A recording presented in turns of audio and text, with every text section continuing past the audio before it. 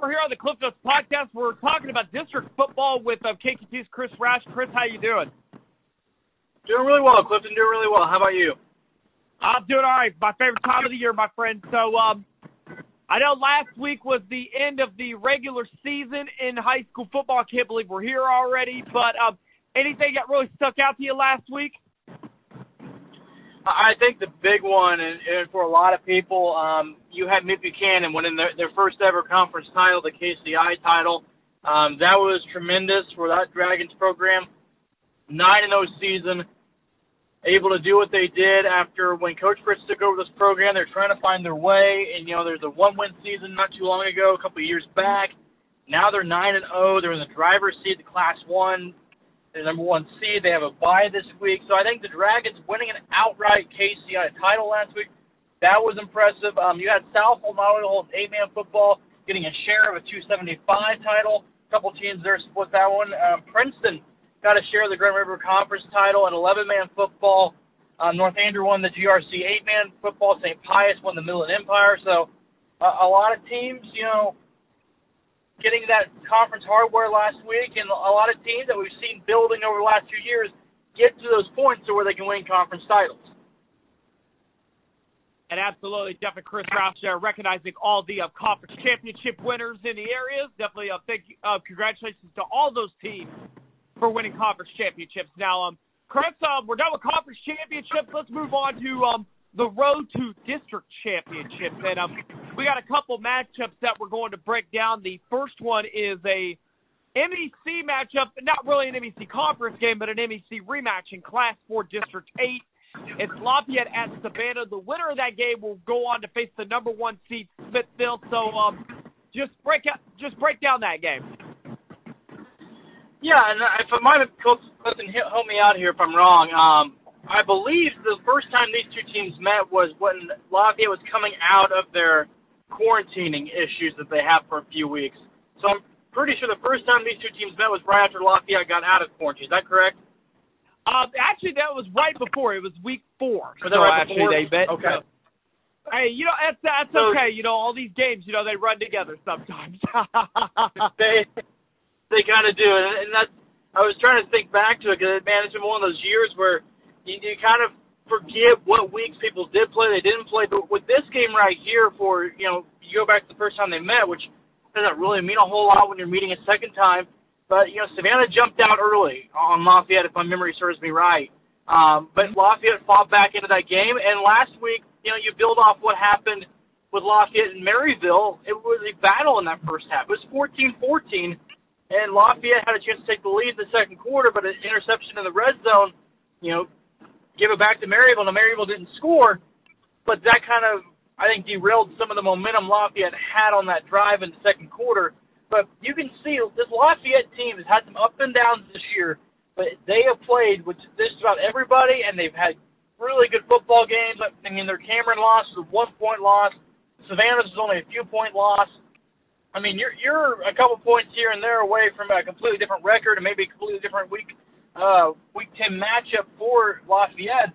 But Savannah, they're coming off a tough one against St. Pius last week. St. Pius, no slouch. I mean, they're the conference champions for a reason. Really good football team this year. This one, I think, is one of, if not the best game in the area, because you have two very good football teams that play, hard-nosed style, but they also have a lot of guys that can make plays. Lafayette speed. Savannah has some speed, too. Hard-nosed football. This is one of those better matchups, I think, here in week number 10. All right, now we got Class 3 District 8. Now we got Benton and Chillicothe in the 4-5 game. I think that's going to be a real fun game. Benton actually kept up with Chillicothe until about the fourth quarter there. And if it was me, I'm a little weary of rematches, especially at back-to-back weeks like that. Is there anything with that Benton can maybe fall back on, and you can just break down this matchup in general? No, I think when you look at a rematch like this, Clifton, it's interesting because it's a week 9 to week 10 rematch. Sure, you may have some like Savannah Lafayette from early in the season, but this is one of those where you just got done playing the game. Now you're playing them again. So, do you have, if you're Chillicothe, are you more confident into this? Benton, go two ways here. Do you feel like you had a few plays here and there that if you had back, you maybe would have, that game would have had a different outcome? Or is it one of those games where they beat us once, we don't know if we can beat them again? I think it's going to be the former. I think it's going to be one of those deals where Benton comes out, they feel like they know where they maybe had some mistakes and some issues there in Week 9. They're going to have a really good fight this week. Chillicothe, they're going to come back. They're going to feel confident because they just won this matchup last week. So I think both these teams, I think this is one of those deals where it's going to be a really good matchup, maybe a better matchup than we've got week number 9 just because they turn right around, they play each other again, they know their tendencies, they know what they're going to do.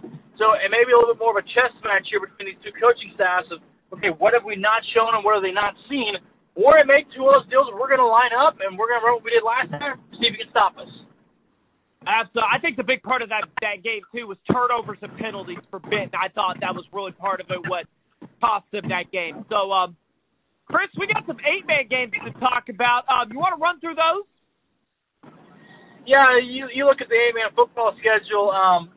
There's some interesting games. I think one of the interesting games is actually Worth County at Mound City in that district.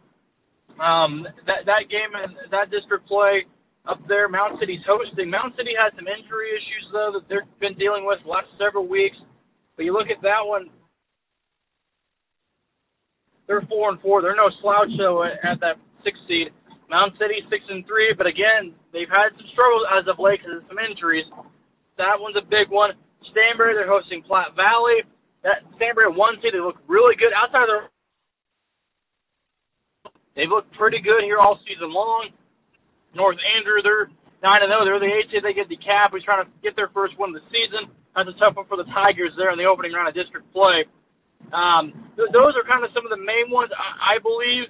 Is the big ones. I think Albany and Rockport, that one could be a pretty good matchup too. Albany playing really good football. The record's 4-4.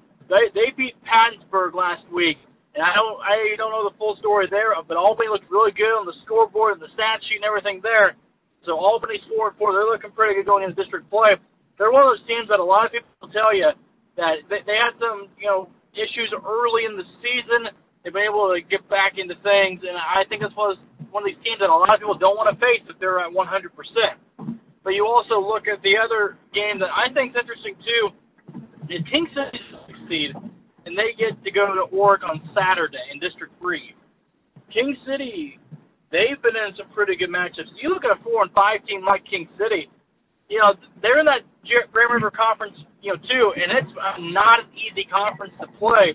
So King City 4-5, that ought to be a really tough test for an Orrick team that's sitting at 5-3 in the 3 seed in Class 8-man District 3. Absolutely, definitely.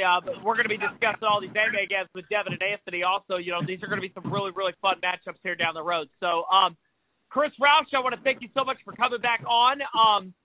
Now, this is my favorite time of the year. It's going to be real fun. We should have a lot of great football in the next couple of weeks.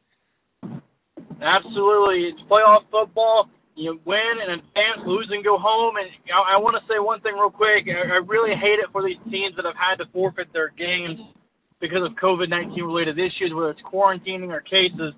We've seen teams like Bishop LeBlanc and St. Joe Christian having to forfeit their, Week 10 games. We're seeing schools across the state having to do that now. So really tough, really hard to see that for so many of these coaches, these kids that have worked so hard all year to not have a chance at the postseason. And it's nothing in their control whatsoever. There's nothing, they could do at this point. It's just a hard deal all the way around, and you have to feel for all these coaches and these teams, these players, especially these seniors that don't have a chance at the postseason right now. Absolutely, definitely very understandable. And we all of us here, whether it's at KQ2, whether it's at the Cliff Notes podcast, we wish every team, definitely the best as far as health, definitely getting through these playoffs, definitely here. So, Chris Roush, I want to thank you so much for coming on the show again, and good luck to you and your staff on Friday. Thanks, my man. Keep up the great work. Amazing podcast this year that you've created. So many people have told me and how much they appreciate what you're doing and the work you're putting in, because you don't have to do this, my man, but you're doing it because you enjoy giving the attention to these local teams, these local athletes, and well-deserved, and obviously a lot of hard work on your part. It's been fantastic to listen to. Oh, absolutely. Thank you so much, Chris. That really is very much appreciated. We'll talk to you later, my friend. Take care, my man.